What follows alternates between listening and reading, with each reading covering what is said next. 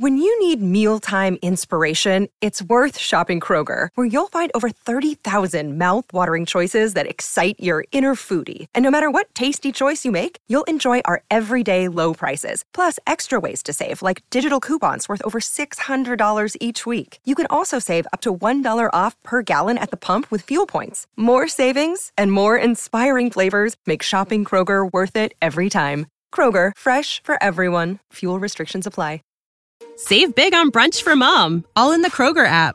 Get 16-ounce packs of flavorful Angus 90% lean ground sirloin for $4.99 each with a digital coupon. Then buy 2, get 2 free on 12 packs of delicious Coca-Cola, Pepsi, or 7-Up, all with your card. Shop these deals at your local Kroger, less than 5 miles away. Or tap the screen now to download the Kroger app to save big today. Kroger, fresh for everyone. Prices and product availability subject to change. Restrictions apply. See site for details.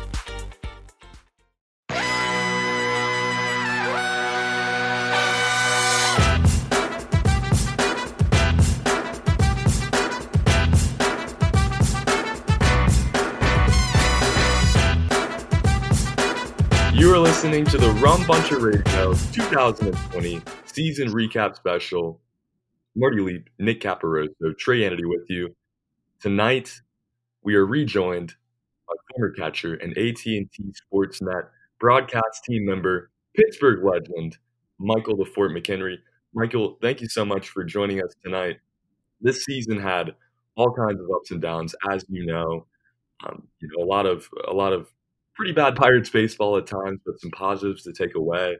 On your end, a big year for your career with AT&T Sportsnet.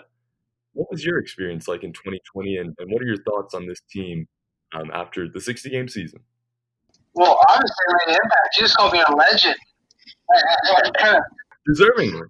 Yeah. Appreciate that. It was a very interesting year, to say the least. The way it was intended to be compared to the way it was just so different. I mean, I was supposed to be in the booth for over 30 games, have fans in the stands so you can feel that energy and kind of understand when you need to have the pauses because you're reacting to something.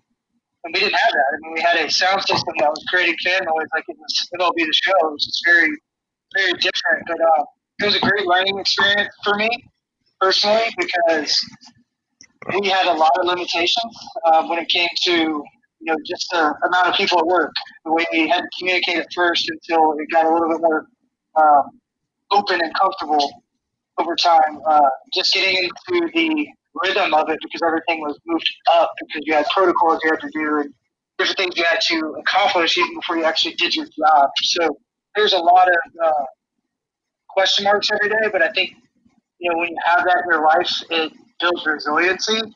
That will lead into kind of my thoughts on the Pirates this year, but the 2020 season in general was an incredible test of adversity that I believe that can shine light on some really incredible things if you use it the right way. We can always look at things and say, oh, why did this happen? We don't deserve this. This is awful. And it is. But we can either sit here and play the victim and sulk in our pity, or we could, stand up with our chest held high and just keep walking forward and be better for it. And I think that's what my agenda is moving forward, is trying to use everything I learned this year and take it into next year, hoping it'll be that much easier to just do my job and love the game the way I always have. Certainly, and you talked about it, just how different everything is this year, how crazy it is. Did the broadcast team, kind of begin to grow and get used to things like this by the end of the season? I mean, who would have thought that, you'd have to take a test every day, you'd have to go through all these protocols. What was it like by the end of the year, I guess, as it became normal? I think it was different for different guys. I think it's where you put your faith. I forgot about COVID when I was working and when I was at work and even when I had to prepare for it because I got to go to work. I spent 3.5 months, 4 months at home in Tennessee just rehabbing and doing podcasts and writing. And I hate to write, but I started, putting together blogs and putting together some ideas. I was bored to death. I was just like, what am I doing? Like, this is awful. I need like baseball. I need my substance. I need that thing that just makes my heart pitter patter sometimes. So just getting back, I kind of forgot, some of the craziness in the world. It was my getaway, and for other guys, it was a fear factor day in day out. And to each their own. We're all made different. We're all going to see things differently, and it was a incredible thing watching a team of people come together with limited amount of space, limited amount of coverage, limited amount of views. The opportunities weren't the same. We didn't even have our own cameras on the road. We were on a national feed where we had to hope that they would put the camera on Josh Bell when we're talking about it, but no, they put it on Bono because we're Cincinnati. It was a very different year. So if you're a fan, you had to love baseball because it wasn't in my opinion, probably the best TV we could have done, but I think we did a great job. And the people that, from behind the scenes, the engineers, and how they kind of did it flawlessly was remarkable. At Rum Buncher, we are a fan website, and like you said, as a fan this year, you really had to be invested, and you guys, did an incredible job all season providing coverage of these games because there were no fans allowed. That's the only way you could watch your team was through AT&T Sportsnet this year if you're a Pirates fan. And like you said, during quarantine, it's kind of, I think people crave time off. People crave time, to be able to get stuff done. But once sports were canceled, once, the craziness started to unfold, I think baseball is one of the things that people needed the most during this summer. That consistency, watching your team every day. The Pirates coming into the season, everybody knew, what was going to be the case. We had hope. A 60-game season, anything is possible, but 19-41 is not necessarily too far away from many projections. The Pirates are an up and down year, but how nice was it just to have baseball? Talk about this team a little bit and kind of how you noticed their energy throughout this season, battling COVID, battling all of the judgments that they would probably finish last in this division. How did they grow and deal with everything as the season went on? Well, I'm gonna go back to that previous statement where I said this is an opportunity to build resiliency, and I feel like the Pirates already had a good group of guys, and then they brought in a new staff and a couple new faces, and the group got closer. And I think in the long run, it's going to play a tsunami wave into how good they can be comparative to if they had divided in that clubhouse. What I mean is that the game has really shifted. It's more individually based than it's ever been. It's more entitled than it's ever been. It's more analytical than it's ever been, which I like. But at the same time, it can't hurt the game sometimes because empathy goes away and actual human beings start to disappear. But these guys grabbed a hold of the human aspect. And I felt the staff did a great job with it all year. They protected the players. They protected the coaches. They didn't wishy-washy around all the, hey, we're going to be a playoff team. We're going to be better than you think. Hey, we could win. We don't know. We have to play the games. But, hindsight 2020, if we're looking way ahead, we're saying, hey, we're trying to get better by the end of the season. That's what they did. They accomplished that. But with everything they had to deal with, I think the one thing that I wish the fan base would understand, and I know you guys do, is these guys got hired late. So they didn't have a chance to develop.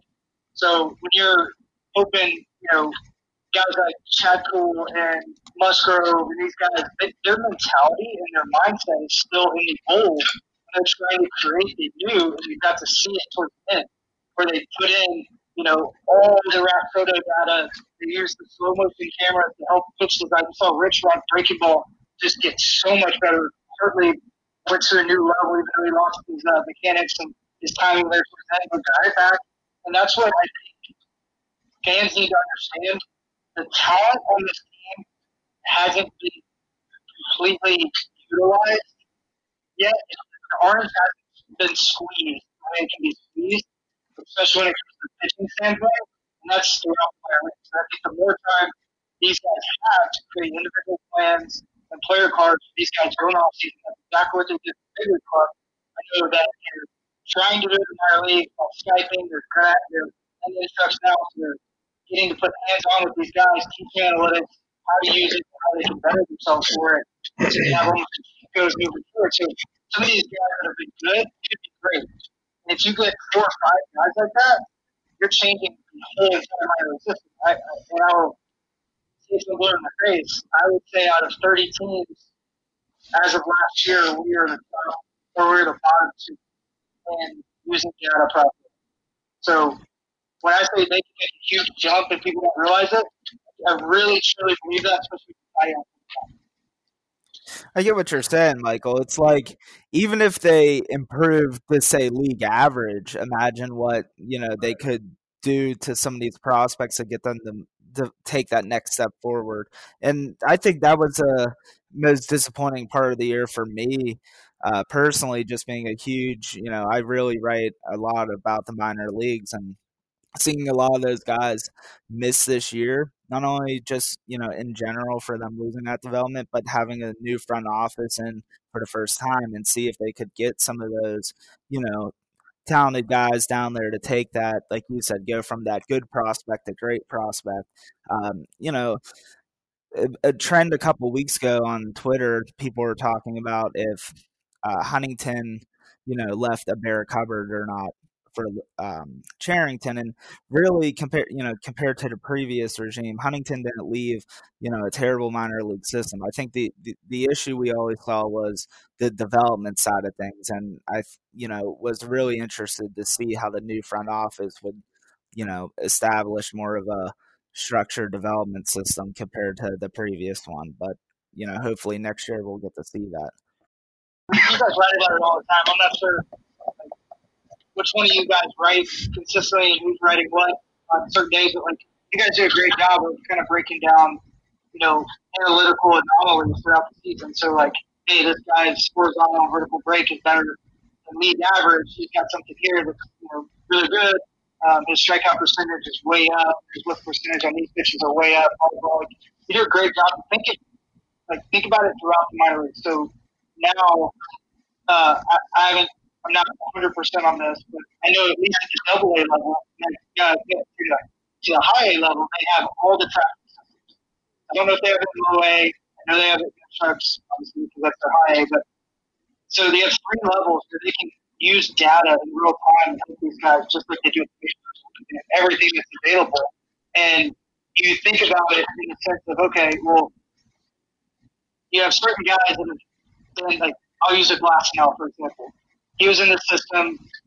They wanted to develop a changeup. They wanted him to throw sinkers and all these things. Well, nothing to that magnitude fit to his pitching profile on his analytic measures. He releases the ball a foot closer than almost anybody in the league. He has a different type of spin than most guys in the league because he cuts the ball a little bit. And he's a forcing guy because he cuts the ball so. If you try to sink it, it flattens out and straightens. He doesn't throw it as hard. Then you try to make it to a changeup, it becomes a BP fastball. So, and eventually he's going to start throwing a slider because it's going to be a natural pitch for him. It's going to be unhittable. So, the reality of it is, Tampa Bay just knew it before they got him. It just said, hey, this is how you're going to maximize your potential. And it simplifies it for a guy like Glasnow who needs that simplification. And there's 5 or 6 guys in the minor leagues right now. You don't know their names, that are throwing the wrong pitches in the wrong sequence at the wrong time, and they're not utilizing their best pitch most often, and they're going to all of a sudden start doing that like you saw Howard do this year by utilizing a slider as a strike pitch more often, and he went to a 60% usage instead of a 40-35% usage. You saw Musgrove's usage change, Cool's changed. All these guys changed what they were doing, and there's a reason for that. You saw they get to see their profile and where they're really good. Like Musgrove, hey, you have 3 pitches that are way above league average. You should probably throw those more than any other pitch. He started doing it in his last 3 starts. His fastball, his breaking ball, and his slider, and those many cutters, change that. It made those pitches play that much better. And that's what I think we're going to see. I'm really passionate about this. It's something that I've had a lot of conversations lately with people in Pittsburgh because they're like, man, it's just the same old. No, it's really not. Just look at the playoffs. Money doesn't buy a winning team. You look at the A's, you look at Tampa Bay. You look at the teams that have like wiggled into the playoffs year after year, and now all of a sudden they won a division. I mean, it's not just money anymore. You do it the right way at the bottom of the organization and work it up, and you can spend the money at the top because now you know you're investing into a winning product. Young talent has become, I think, way more important now than it ever has. I mean, you just see these superstars, Acuna, Tatis, just to name a couple beyond that. But I think guys like Trout and Stanton, they kind of set the standard, years ago. Harper also. But I think, that was a big deal when those three were doing what they're doing. Now it's like some of these teams have three, guys under 25 alone who are superstars already. Right. And, that's where I think I'm excited to watch how Ben Cherington and the new regime puts things together, because I'm a big believer in beating your friend. Like, just like if you're doing the stock market, like buy high or buy low, sell high. I think that's kind of the mindset the Pirates could have going into this offseason. They could get some free agents that they would never in a million years be able to get, because the market's going to be terrible. There's going to be more minor league and in-between guys than ever before, because nobody played last year. So there's going to be some doubt. A lot of guys aren't playing winter ball. There's some, not a lot. So it's going to be very interesting. And I wonder if a team like the Pirates, and I'm kind of asking you guys, I think this is where they could go, is they could try to scoop up in-betweeners. So they scoop up guys that could turn into a Max Muncy, a Justin Turner, a Chris Taylor, these guys that, like, wait, where did this guy come from? Like, he's a journeyman, and all of a sudden he's a $100 million player. What happened? That's where I think they can make a big jump, because those guys are going to get overlooked because of that young talent. And guys like, once again, like Nelson Cruz, who's 41 years old, still hitting 40 homers a year. Guys like that are going to be overlooked consistently because these GMs and teams are looking so young, and they're looking at the analytics, and, ooh, these guys still have room to grow, where they think certain guys have maxed out their potential, but they're consistent. And consistency plays a huge part in this game, and that's where the Pirates really struggled this year. So you throw some consistency in the middle of their lineup or the middle of their bullpen, you know what you're going to get just about every time they go out. That changes the team dramatically in a heartbeat. Yeah, I agree with that. I think one thing you hit on there, Michael, with the offseason, adding some of these under-the-radar guys, I think, you look going into 2021, it's going to be a lot like 2020 was, in the sense of you're still kind of filling out your younger talent, who's going to be here for the long term, who's a building block, who is not. So you're probably going to be looking at adding a lot more of like depth type of players in the offseason, I feel. And those depth kind of guys, those are the guys like this past offseason, take Phillip Evans before he got hurt, for example. That depth minor league signing that turns into a guy like, hey, he might be a pretty big part of this team for the next few years. So I will be very curious to see that this offseason, any players like that who may be flying under the radar because of how strange of a season 2020 was, that the Pirates might be able to get onto for a pretty reasonable or cheap price and potentially turn them into a big part of the team in 2021 and beyond. I know that was a big thing at this year's trade deadline, that a lot of the players who were being dealt were players who were going to be, potential roster casualties this offseason. I can't think of any off the top of my head right now. I just remember seeing that report that a lot of those players were going to be guys who would potentially be DFA'd or Rule 5 guys, and that's why they're looking to move them then. And that's why you didn't see so many of the top prospect names instead. So I think that's, what you're kind of saying, Michael, is we could see a lot of guys who are on that roster bubble who teams might decide to just move on from because they want to move on to their younger talent instead, like last year with the Mets and Cubs, Phillip Evans, where he was blocked, the last couple of years. Finally, he gets to come to Pittsburgh, gets a chance and proves himself. Maybe something similar hopefully will play out again. I think they might have one in Anthony Alford, too. Yeah, I think he's a very interesting player to me. So you think about it, like you guys are talking about, and then think about the expedited players. You look at is it Crockett with White Sox? I think there's 150 or something from the left side that got drafted this year. You look at the third baseman with the Phillies, and some of these guys probably were a year out, technically, and maybe would have gotten called up, but maybe not. Like there's guys across the board on a bunch of different teams. I mean, look at the Cardinals. The Cardinals are calling guys up from high A. Right. So I mean, it's going to create. Right. So these guys had success, so they're not going backwards. So that's going to create an ultimate logjam at the top, especially with these bigger rosters. So all these guys are going to, like these in-between guys that have ability, have talent. I think you're going to see names that you would never believe are going to get designated or thrown to free agent or be trade bait because there's somebody that's able to take their spot. I mean, you think about, like, Keith Beltrani. I mean, he struggled in Cincinnati this year.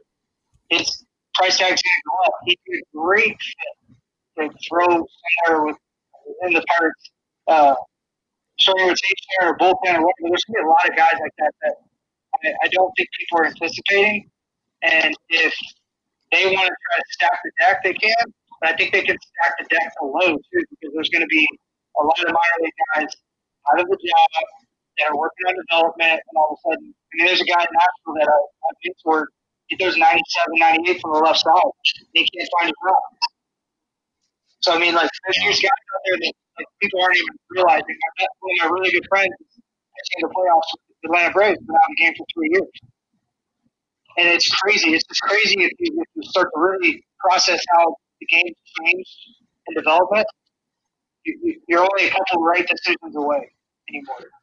Certainly. And, I think that's one of the main things we talked about when we had you on at the beginning of the season, how analytical the game is getting, how analytical you need to be competitive in this game. And the old regime, like you talked about back at the beginning of the season, ditched all that, was getting away from that.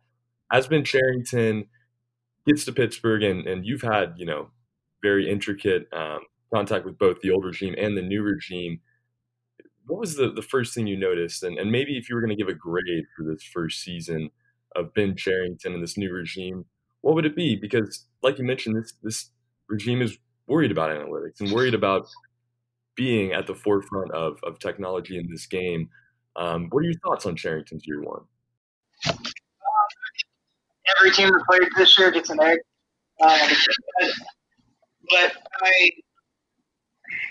I think seeing the progress, I would have liked to seen a little bit more progress at the plate. I think there were some things that, I saw the guys were starting to buy in, but they weren't completely buying in, and I think they could completely transform their career if they would just buy in. So that's one thing I was like, wow, come on, just go on. But all in all, I think being able to see these guys progress and play their best baseball the last 3 weeks, I mean, that was good for me. I mean, it was a really tough season to watch, especially early on. I mean, mistakes, it seemed like they, lost the game on one giant mistake every single game for like 25 games. It was just like, man, like they just can't catch a break, they can't get the hit, they can't, get that, the guy that was absolutely nailed the night or two before, or strike today. It was just always something, but that's where like big improvements can occur relatively quick, especially when you have a non-COVID season. Yeah, I agree with you there on it being great to see the last few weeks the Pirates playing the best ball they played all year. This is one thing I mentioned on our last podcast.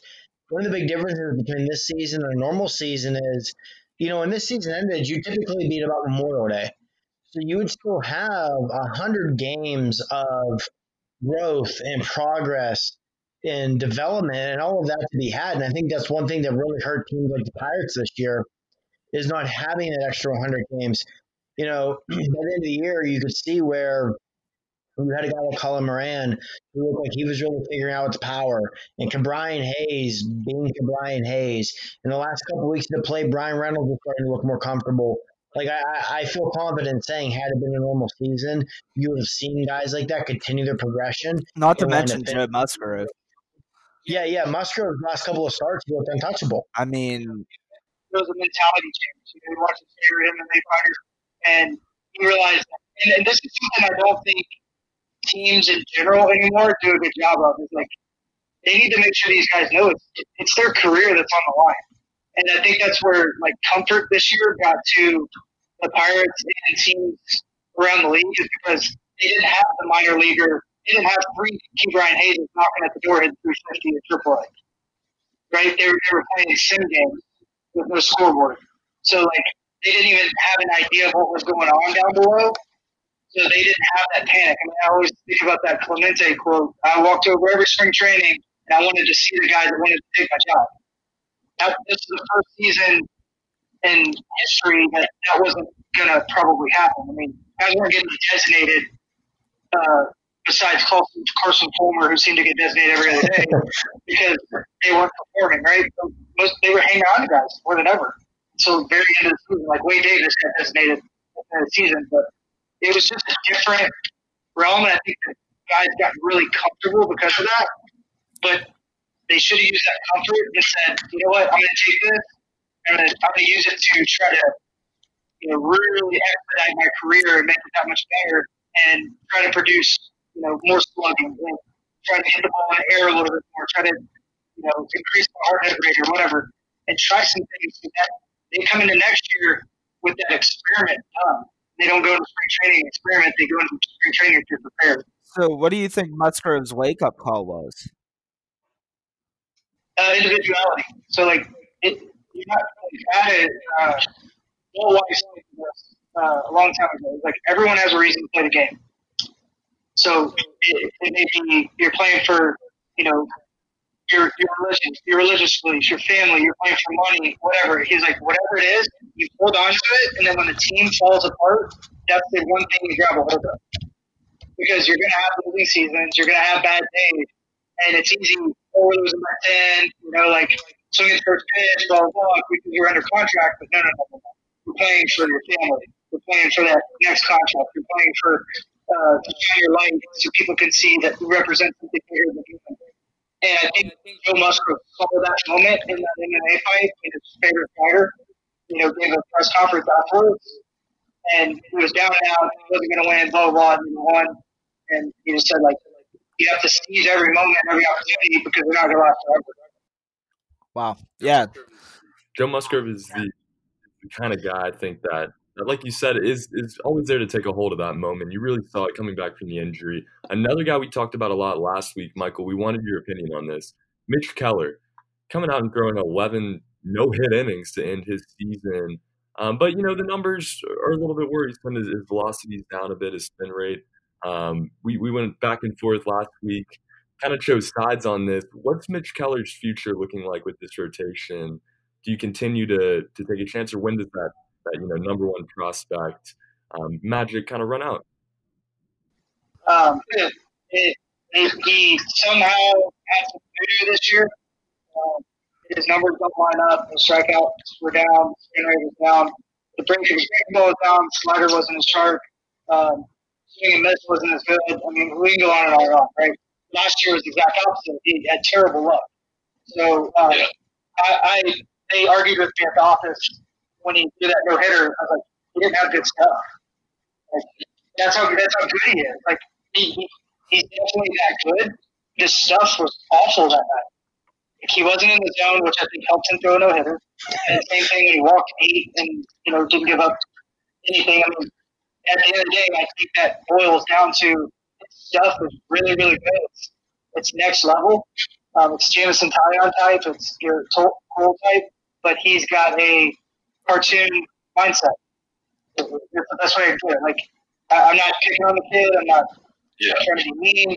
But the reality is, he's talking about his spin rate getting better. Well, maybe it's getting better between, where you were at the beginning of the season to this start, but then it's down the next start, and it's down from last year. You have to ask yourself why. You have to answer these questions. You have to seek the truth. I think he relies too much on the people around him. And one thing that was really telling for me is when he said, I can't wait to be behind Jameson. And I was like, you really want to – no, I can't wait to be beside Jameson. I can't wait to be competing with Jameson to be on the staff. He needs to find that attitude, like That bulldog mentality. Yeah. like where he's going, like he's pitching to 3 guys in an inning, and that's it. And he's going to punch all their tickets, walk out to the dugout, maybe yell at him, whatever it takes. He's got to find that. Maybe it's mean, maybe it's silent, maybe it's psychopath. I don't know. He's got to find it. He's going to pull out all of his potential because his stuff is there. It's just the mentality's not. The fact that he doesn't throw his breaking ball in the dirt 13 times a game and get swing and misses is beyond me. I mean, it really is. It blows my mind sometimes. I'm like, bounce it. He's going to swing it. He can throw 52 feet. He's going to swing. And he hangs it and hits it 700 feet. Like, he was going to swing no matter where you threw it. You just have to throw it in the barrel. And it's just like when you see that, the old catcher in me just wants to go shake him, take him to the bullpen, just walk through life. Not throw a pitch, just walk through life. And see where that mentality is waiting in the limbs inside his brain. See, that's interesting to me because I remember if we would go back to the preseason show we did, and we talked a lot about Keller that night, and that was what you said going into the season you wanted to see. You wanted to see a mentality change on the mound, and for a lot of the guys that we saw growth for, right? I get the red, the caution here with Keller, and it makes sense what you're saying. It's it's still about him needing to have confidence and trust his stuff. Right, and you're seeing 3 guys on that staff doing it in front of your eyes. Like Jameson Taillon has completely bought into arm mapping and biomechanics and changing the way his body moves, so he's more adaptable and he has less likelihood to get hurt again. So like he's bought in completely understanding what he needed to do. Joe Musgrove changed the mentality. And then Brault decided, hey, I have stuff that nobody hits pretty much ever. All I have to do is attack the zone, which was like a huge light bulb that went off in his head, and he simplified the game. And all of a sudden, he throws his best pitch. So you see 3 guys right there. And I don't put Chad Kuhl in there because I think Chad Kuhl's coming. I think next year's going to be his year where he creates that mentality of a bulldog and he stops pitching to contact and he becomes just an animal. I really think he could be. He's another guy with the mentality aspect that's going to hold him back. He creates that, but he's going to fall in line with those guys. He always pitches up to par with the guys that he's around. It's crazy. I feel like every time I ever watch him pitch, he seems to pitch up to par with the guys that he's around. So you figure out the guys that could be in that staff next year. Keller better step up, or those guys should come after him.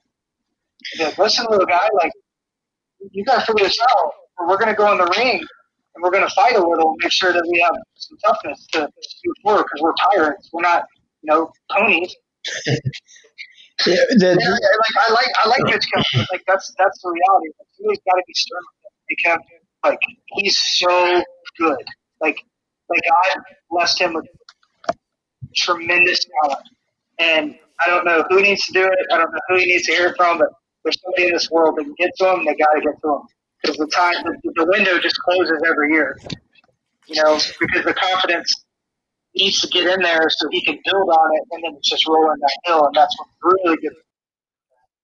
To circle back real quick to one thing you said about him, Michael, and obviously you would be able to speak to this better than just about anybody, but to go back to like the 13, 14, and 15 seasons when what made the Pirates so great was the top of that rotation. And when Keller said, I can't wait to be behind Jameson, I feel very confident in saying that between AJ, Garrett Cole, and Frankie Liriano, none of them ever would have said, I can't wait to be behind insert pitcher here.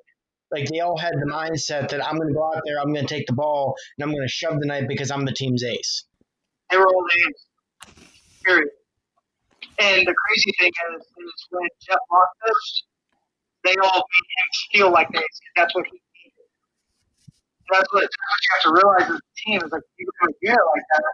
Like you got to be your biggest fan, and you got to give them what they need for their personality to build up their strengths. And then when you have that real talk and try to enhance those weaknesses, you do. But in the meantime, you just try to, hey man, you're the best. You have the best curveball I've ever seen in my entire life. Like bounce it in front of the plate. Everyone's going to swing at it. Like no one can hit it if you if you're really aggressive with it. And like build him up and see what happens. Make you believe that like, man, he's invincible. And then maybe he really actually will go out there and pitch like he's invincible. Think how good that would be. I mean, the Pirates fans would keep that pieces. You'd have Taillon striking out 11 a game, Keller striking out 11, 12 a game. You'd have Musgrove doing the same thing. You'd have three guys in rotation that looks like Cincinnati top three because they're punching tickets and they're getting out of their own jams. That's when you become a elite pitcher, is when you get traffic on and you get a strikeout mode, you get out of it. That's what those guys have the ability to do that they haven't done consistently in the last couple of years. We've heard so much about Oscar Marin and how he's taken pitchers, like Keller, like Joe Musgrove even, and just helped them figure some things out. The bullpen this year was a roller coaster. Obviously at the beginning of the season, Kyle Crick, Rich Rod going down. And obviously Kayla was never really a part of this bullpen. As they kind of evolved, what do you take away the most? Rich Rod's, comeback, the way he returned, Nick Tropiano. Talk about kind of how Oscar Marin worked with this bullpen and what we can expect moving forward. Who's going to stick around, I guess? I love the Tropiano pickup. I think that's something the Pirates fans are going to love with this new staff is we as a collective group over the last, probably 10 years, Neil Huntington and his regime almost tried to find similar guys. The sinker, the slider. You didn't see a lot of guys throwing big breaking balls, Taillon. Most of the guys were sinker slider guys. So unless you're left-handed, and I felt like it kind of filled up the minor league system and the big league system. Well, then they go out and get Nick Tropiano, who has something that nobody on the Pirates has. He has a split and a really, really good changeup, a good spin at the top of the zone. He throws a wrinkle into the middle of your bullpen because he's so different. And I think it's outstanding. I think bullpens having diversity is usually the best thing because it continually throws wrinkles at the hitters. It's hard to game plan. Yeah, that's why the Tampa Bay Rays are so good. That's why they do the bullpen dance. Because they can throw out a guy that is elite at the top of the lineup and strike out three guys that starts their day off bad, and then bring in a guy who's soft off the lefty that can pitch 5 innings. Then they bring in a sidewinder and just throws you for a loop because you never get comfortable. And that's where I think the bullpen is going with what you said about the guys that will come back. I love that they picked up Carson Palmer. He did an interview and talked about he got away from who he was at Vanderbilt. And any guy that's from Vanderbilt, I would take a chance on because of their integrity, humility, and their understanding of the game. And sometimes getting them and allowing them to be who they are and do what they've done in the past, it gives them freedom and their potential comes back. I mean, Carson Palmer used to throw 98. He starts on 98 again. He may be the lead closer for us in the near future. So I love that pickup. I think Rich Rod took a step forward. I do think he'll be on the trade block as well because pretty sure he's arbitration eligible. Completely checked. I think Sam Howard and Turley will be guys that have a chance to make the team, but they're also depth options. And some of these other guys got, a taste, are really, really, really good for them, like Cedar Land and there's Walden or somewhere lefty. I'm really happy some of those guys got a feel for the league. Yeah. And it's really tough here because they're not Blake Wyman. Or who? Yeah, Wyman. Yeah. Yeah, all those guys that got to feel what's the kid with the big curveball, throws hard, high spin guy, big curveball. Mears. Mears, yeah.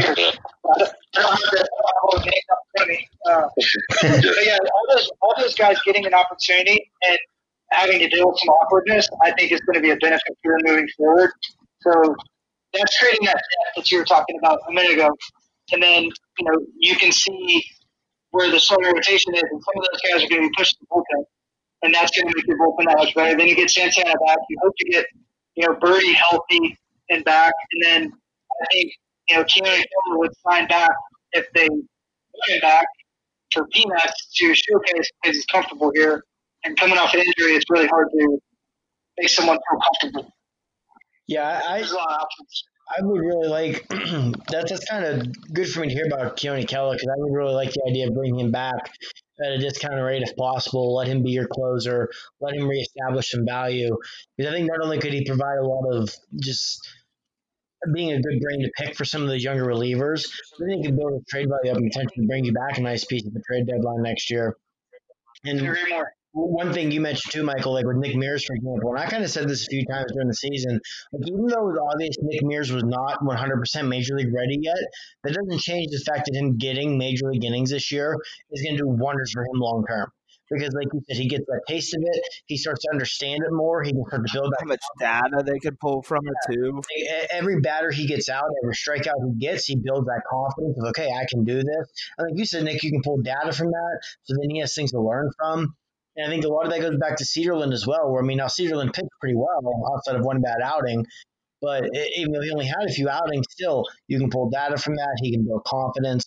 I do think that the Pirates, with guys like Cedarland, Mears, Blake Wyman, even though he's not a younger guy like they are, Chris Stratton started control for a while, they could very quietly put together a pretty strong bullpen here, I feel, once you get some of these top bullpen prospects to the majors. And again, like you said, Michael, you'll have starting pitchers, who might get bumped to the bullpen, which in turn make the bullpen better. So I think the bullpen could quietly become a strength for this team next season if a couple of chips fall the right way. One thing I think you're going to see different about this regime compared to the old regime is guys will turn over quicker. So, like, if a guy has options and, like, let's say, for example, Chris Rod, right? It took them, 6 weeks in 2019 to send him down, I believe, something like that. It was something like that, yeah. I think these guys are going to be so developmental mindset and, trying to grow as quick as possible that, if a guy like Newman who's got 2 options left, if he's not performing next year in spring training, we're going to send him back. Like, they're not going to play, oh, well, he deserves it because of this. Like, Stallings has got his job. I believe Reynolds got his job. Moran probably has his job. And I don't know if you can say anyone else is just like a shoe-in.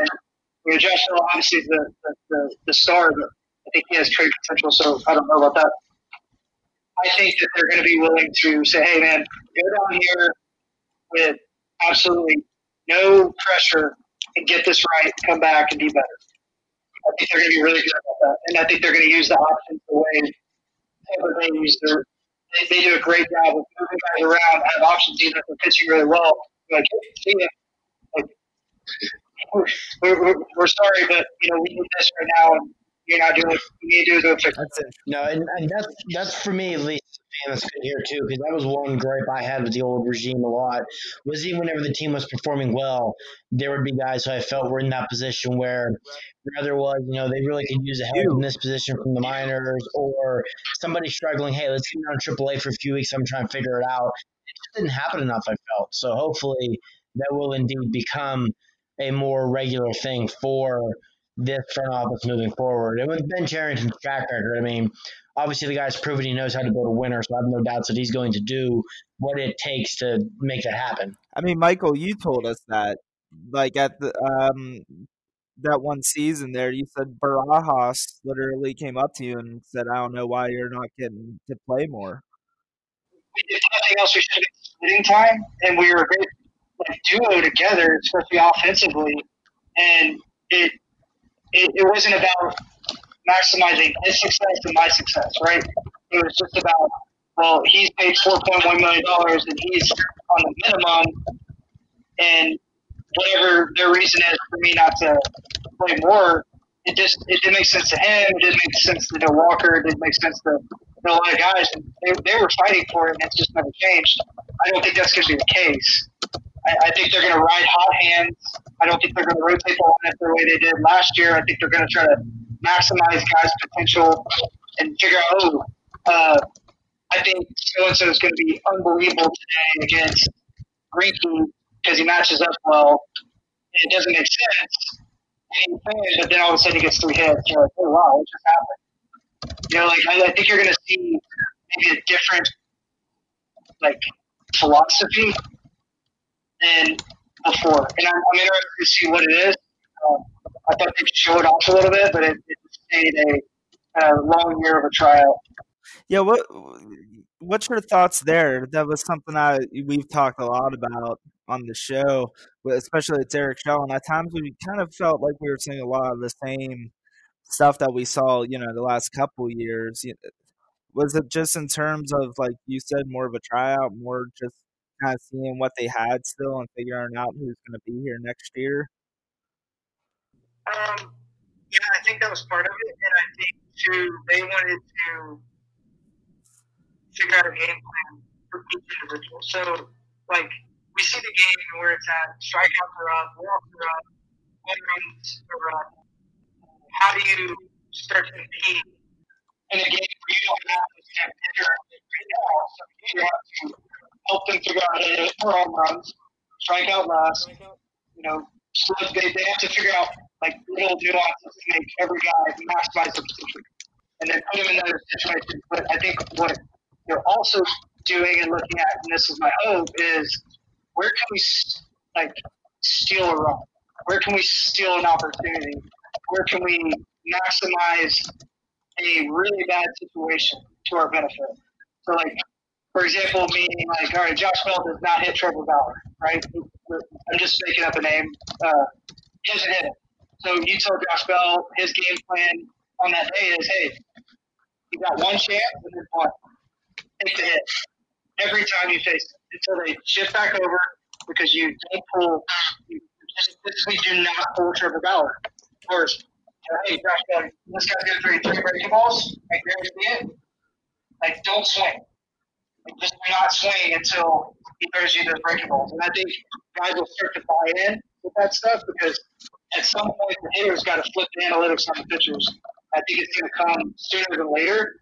I think a team like the Pirates, where you can look at, all right, how can we maximize Cole Tucker? How can we maximize this guy and this guy? And you start to do it not just physically and biomechanically and analytically, but you do it mentally and by helping them understand their true self-identity in every single game and every single opportunity. Like Baez, for example, this year bunted twice against us. He had bunted since 2018. But he also hasn't hit 205 since his first year. So it made sense, right? He's a competitor. He wanted to be on base. And when he got on base, he stole second. We're creating havoc. So, like, he maximized the potential in different areas, even though he wouldn't hit the homers like he normally does. Does that make sense? Oh, yeah. It's just identifying where you're at. It's something I wish I would have done better as a player. Somebody would told me at a young age, hey, Michael, you hit, throughout your career, you hit over 300 against righties, and you hit 180 against lefties. The coaching staff constantly putting you up against lefties, but you only hit the hard throwing lefties. Why? And then how can you maximize your potential? I didn't figure it out until I was almost 30, that I needed to change my entire approach to the softer throwing lefties. Then I hit 300 against lefties in 14. And it just was a mind shift, just a complete mind shift of what I needed to do. But I was getting these opportunities like, oh, they believe in me and whatnot. And I knew my slugging was high against them, but my walk rate was high. My batting average was terrible. So, if you're a betting man, you're not betting on me. Yeah, I'll surprise you, but you are betting on me. I kind of flipped that a little bit, and then you start looking at it in different areas. You can do it across the diamond to figure out how you can maximize every situation and every guy to the best ability. And what was interesting about this year, we saw certain guys, I think, really maximize the opportunity. Eric Gonzalez, for example. Jacob Stallings, really getting the most out of this season. But we also saw guys, and you touched on it at the beginning, the one area that you wanted to see an improvement with this routine was at the plate. What I guess was the reasoning behind that? How did you notice the philosophy kind of get incorporated, and with a team that finished 27th in home runs, 28th in batting average. What, I guess, was behind that, behind the inconsistency and struggles at the plate this year for the Pirates? To be honest, I think it's an identity of each individual player. So I think Colin Moran is the best story offensively this year because I think he's the one guy that I didn't know who he is. So he had 250, I believe, 10 homers. He was in the 90th percentile for plus in 5 different, big boy categories. And I think he identified, hey, I get more power if I get the sacks a little better, my body movements are a little cleaner. And, when I don't feel good, I always have the opportunity to go back to who I was, stay inside the ball, hit it the other way. And he did a really good job of kind of playing out something in real time that I think is going to completely enhance his career. And I think that's where the other guys need to go. So, I'll use Adam Tracy for example, because I think he has way more in the 50. He doesn't have a lot of movement, but he's very, very strong, short to the ball. And being short to the ball hurts him at times because he runs out of that way. I think if he can handle it, I think if he took more of a Corey Dickerson approach, where he allowed the pitcher's timing to dictate his rhythm and timing. So, if a guy can tell he needs to go foot down early, great. If you feel like he needs to go leg kick, toe tap, if he's just in rhythm and is very adaptable to the guy he's facing, because, when he has good days, he has good days. When he has bad days, he has bad days. I really believe that's because, guys that are foot down early guys that are shorter run out of bat a lot quicker. He's so, short, guys can, run that ball away from him, and he kind of runs out of bat at times. I think he could have more adjustability with, not being stuck in the ground, which also will create more power because his body will continue to be in motion. Yeah, like you mentioned, Colin Moran, just the mindset was there. Just the philosophy with some of these guys, you could tell, had been so much improved in the offseason. I think Colin Moran, though, is the guy to highlight in that area. A lot of positives to take away from 2020. Obviously, the Pirates finished in last place. We'll presumably have the number 1 pick in the draft. Brian Hayes coming up, ending the year on a high note. This team having the best 2 weeks of their season right at the end. Michael, it has been an awesome show tonight. Thank you so much for coming on. Before we get out of here, let's go around the table and talk about your favorite. Yeah, already, man. I know. Let's keep going all night. Maybe we can have a part 2 or something. Yeah, let's talk baseball. No doubt. It's been such a pleasure as always. Just great stuff. Before you close it out, what was your favorite memory of this 2020 season? Probably Blake Cederland's little soldier boy kick after a strikeout and the straight away. That was probably my favorite moment. Individually, that was my favorite moment. The other favorite moment is Ryan Reynolds hit a home run. His second to last homer he hit gave little boy Reese. That was the first time he was watching on TV and saw that other homer. Wow. Nice. That's awesome. He's either at the field or they let the family stay suite that last series. So I thought that was a really cool story. So, yeah, for sure. My favorite pitching moment since I popped it off starter was Brawl. I love seeing a good guy, put some things together and enjoy him selling tags with that big game was unbelievable. Agreed there for sure. No, I was going to say, Michael, I figured you would definitely get Brawl in there. I know you have long been a big Stephen Brawl fan and believer, and he's definitely one of those people who, just from what I've gathered from him following him between social media and with meeting with the press and sort of thing, very easy guy to root for. And he's just, my wife and I always say that Stephen Brawl seems like he's truly the most interesting guy in the world. Because he seems like he does everything. Between his music and playing baseball and the guy just does everything. He really is. It was awesome to see him finally put it all together this year. And that's something I wrote about on the site a week or two ago, where like if you really dig deep into the numbers, there's a lot of reasons to believe that what he did this year is pretty sustainable moving forward. Like, it didn't seem like a flash in the pan. Like a lot of his peripherals and advanced metrics were that he was that good. It's not like, he had a 3.7 ERA with his FIP being over 5 or something like that. So it was great to see Brawl put it together. I think for me, my favorite moment going to the offensive side of the ball had to be Brian Hayes' debut. I mean, even though the Pirates lost that game, like he just about single-handedly willed them to victory with that double, with that late home run. And it was awesome to see. But at the same time, that game was a little on the depressing side to me, just because that was one of those moments where you really felt not having the fans there, because you would typically have them come out for the curtain call and people going crazy and all of that. But it was still a really awesome moment. And it was a moment that Ke'Bryan, and I'm sure his dad especially, are never going to forget. So it was just great to see that. And just Hayes in general this year, it was awesome to see him really. This is one thing I've hit on the show a lot since he came up. I feel like this is the first time since Kutch was here, you have that guy who is truly the face of the franchise, between his performance, that guy you his build person, around. yeah, the energy he brings. Like Ke'Bryan's the guy who you could very much see being in commercials and the endorsement deals, and everybody in baseball knows who he is as a superstar. So it was just great to see him come up and really show off all his tools in that month or so he had the major leagues this year. Ke'Bryan Hayes, he's similar. He's someone you can depend on one side of the ball every day. So that's what the game changer is with a guy like him. So when he brings in, and I've always thought he'd be able to, slug in the big leagues, because the ball's a lot harder, it goes further. He has a good head on his shoulders.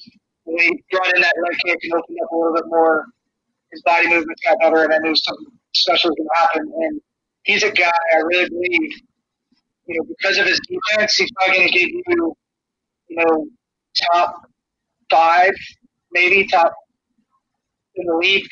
I'd say top 5, top 10 numbers with, outs above average, and, the defensive matrix are going to be so good that, even if he has 260 with 20 next year, he'll probably be an all-star because the defense is that good.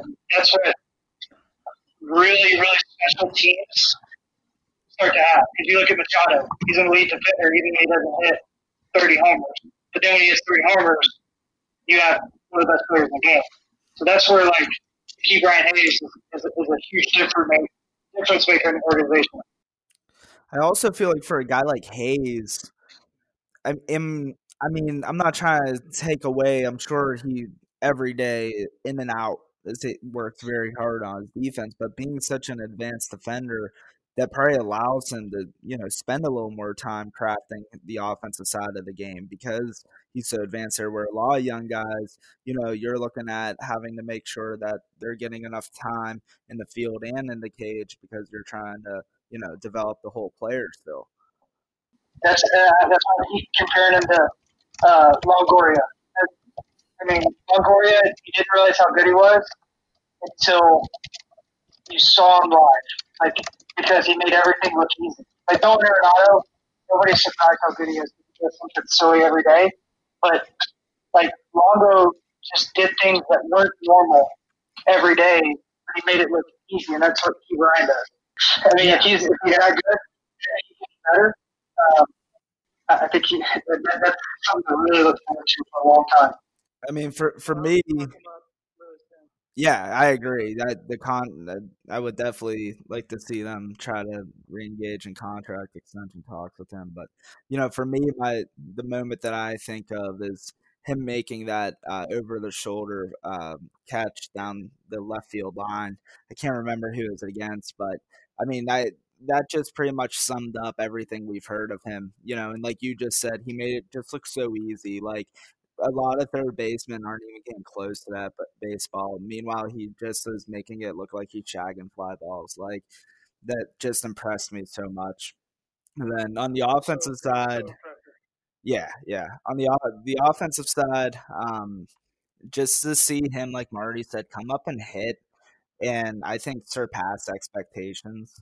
Uh, you know, being the top prospect, obviously people knew, but also knew a lot of that was because of the defense. So to see him come up and, you know, really do what the front office has been preaching for the last, 8 months to a year, that was really, I think the thing that stood out for me was to actually see a young guy come up and do what we've been told that they're trying to do, because we haven't really gotten to see that. Yeah, very true.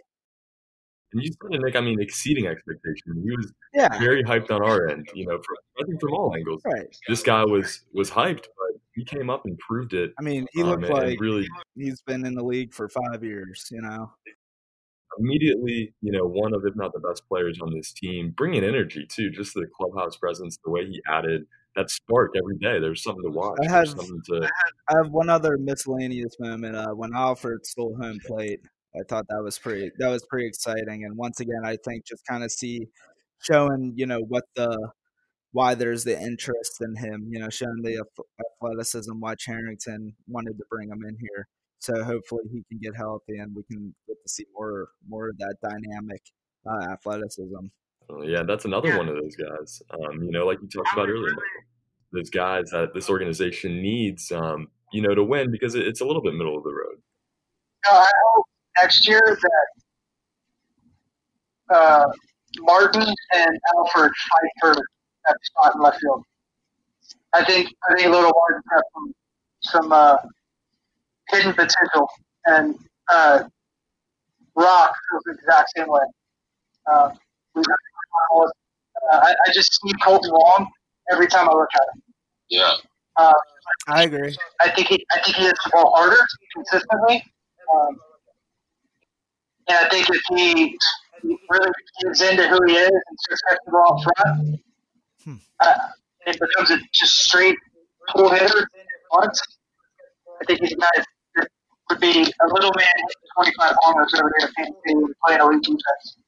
So many guys that we're just going to see. This was a test season. This was a 60-game year, COVID-ridden. The Pirates weren't projected to be good. This was a year to figure out what you have in guys like Alfred, guys like Phillip Evans, Jason Martin, like you're talking about, and with a first-year regime, a chance to get to know what you have inside your organization. A lot of great moments. I'm going to say my favorite moment of the year was July 24th, 7 p.m., pitch number 1 in St. Louis, just to have baseball. That's what it was about. And the Pirates will look to build off of the momentum at the end of the season and take it into next year. Michael, thank you so much for coming on again. It is always a pleasure. The wealth of knowledge is just insane. We really appreciate you taking the time to join us tonight. And really, for all your coverage throughout this season with AT&T Sportsnet, giving us an option, a way to see the games. Truly incredible work. Go take a vacation, man. Take a day off for once. I appreciate it. And I want to say the same thing you guys. You guys do a great job. I realize a lot of what you guys put out. I enjoy it. I think you guys put out quality perspectives. So continue to do great work. And anytime you want to talk baseball, you want to break down anything, just holler at me. So I enjoy it. We really appreciate all the kind words. Especially we'll have to next week or two get on again, and we'll delve into more of an off-season preview kind of thing. What the off-season might hold for the Pirates, all that jazz. Absolutely. Because I can learn a lot from you guys from the minor league side. So I focus so hard on triple O's and the big leagues that I don't get I don't do enough at the lower levels. I want to. I'm working at AT&T to do more, but I'd love to dive in with you guys and learn from you all.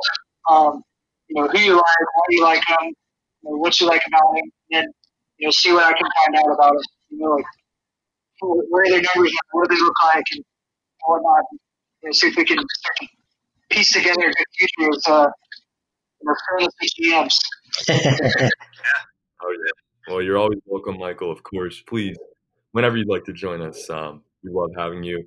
Until next time, guys, as always, you can find us on omni.com, on fansided.com/runbunter. You can find us at our social media at Rumbunter on Twitter and on Apple Music as well. This has been a blast, guys, breaking it down. The Pittsburgh Pirates finish at 19-41, and we'll hopefully have the number 1 draft pick coming up here. We're going to continue to put out episodes now pretty much once a week as we get into this offseason, breaking down what it's going to look like, getting into the winter meetings. We'll have emergency episodes, as deals happen, free agent signings, really whatever it calls for. Reach out to us on Twitter, guys. Give us your thoughts, whatever you want to hear about, comments, anything. We really appreciate it. And just to hear from you. We're all here together this offseason.